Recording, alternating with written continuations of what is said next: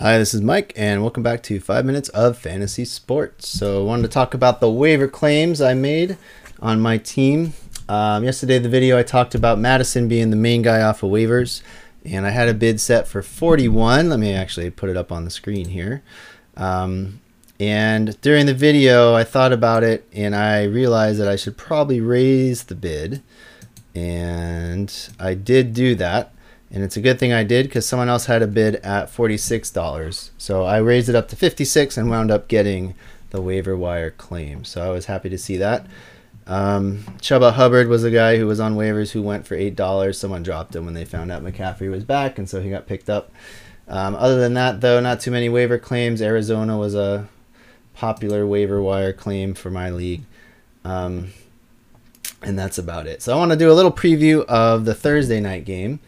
I talked yesterday about Taysom Hill. It's been confirmed that he's the starter for the team for New Orleans tomorrow. I was trying to multitask in my brain. It didn't go well. So I wanted to just take a look at the two teams and talk about who to start, who to sit. Really, you're going to probably be sitting most of New Orleans. So let's pull New Orleans up on the screen here and take a look at them.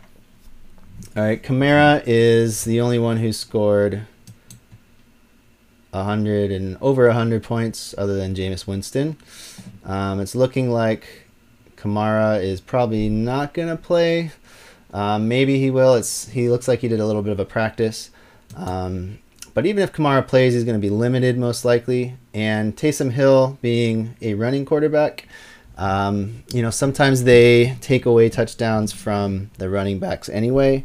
That was something that happened with Cam Newton and Christian McCaffrey when they were both together the first time in Carolina. So I would consider starting Taysom Hill in a pinch. He's really the only guy I could say might get you points. If Kamara plays, you start him. Like, that's kind of a given. But, looking at receivers, there's just not a lot there. Michael Thomas has been out all year.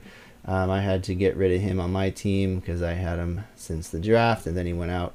But looking at targets, we see Marquez Callaway leads the team in targets.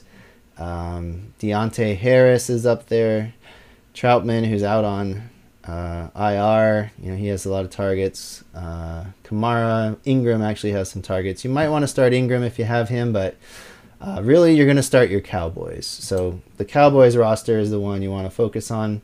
I have two defenses. One of them is Dallas. The other one is San Francisco. I'm going to be starting the Dallas defense tomorrow because New Orleans is just having a tough time. New Orleans isn't really got things together. They're fighting for possibly making the playoffs. I expect it to be a slow-paced game tomorrow for New Orleans, but it looks like CeeDee Lamb's probably going to be back tomorrow. Let me check that one there. I'm playing against him actually in my league. He was a full participant in Tuesday's practice, so he's probably clear through protocols. Amari Cooper, he's questionable. He's limited. The only thing that might mess up the Cowboys is they have had COVID kind of go through their ranks. I think their head coach is out, last I heard. So they might not be quite the well-oiled machine they were. And also, Dak Prescott hasn't looked great. He was better on the Thursday night game than he was previous weeks, but he's still not quite himself. So I don't know why he's not showing up here. Did I do all offense? Anyway, you want to make sure if you have Cowboys, there's Dak. I would still start him. He's playing New Orleans. It's not like they're going to score a lot. He scored 28 points. I mean, I guess I should take it back. He threw for 375 yards, 2 touchdowns. That's a pretty good fantasy line, 28 points. The week before, he only had 2 points. So start Dak. Don't listen to my last 30 seconds of speech. Ezekiel Elliott, CeeDee Lamb, Amari Cooper, Tony Pollard. I would even say Tony Pollard's worth a start because the score might get out of hand and they might just run the ball in Dallas. Schultz is kind of a question mark. He usually gets a touchdown. He's my backup tight end this year next to Travis Kelce. So I actually have a pretty good lineup there. Not to brag or anything, but I'm kind of bragging, I guess. But anyway, Cedric Wilson, Michael Gallup, you can start these guys if you're desperate. I think it's probably just going to be a game that gets a little out of hand. It's not going to be, I don't think, a high scoring game necessarily. I don't think I can barely see maybe 2 touchdowns being scored by New Orleans, and probably I would say 3 or 4. So I guess that's kind of a high scoring game. But let me check the over under, because that gives you a better idea for what they're looking at in Vegas. I bet against the Cowboys covering the spread when I was in Vegas over Thanksgiving, and that bet did not pay off. Anyway, $20 down the drain. So let's see. The over-under is looking like 47.5. So that's each team averaging about 23 points. So that would be 3 touchdowns and a field goal. So 6 touchdowns in the game. Yeah, I don't know if I see that happening. But I was wrong last time. I had to take a guess on that. So anyway, start your Cowboys, at least the main ones. If you're in a pinch, start Taysom Hill. I would still start the Dallas defense as well.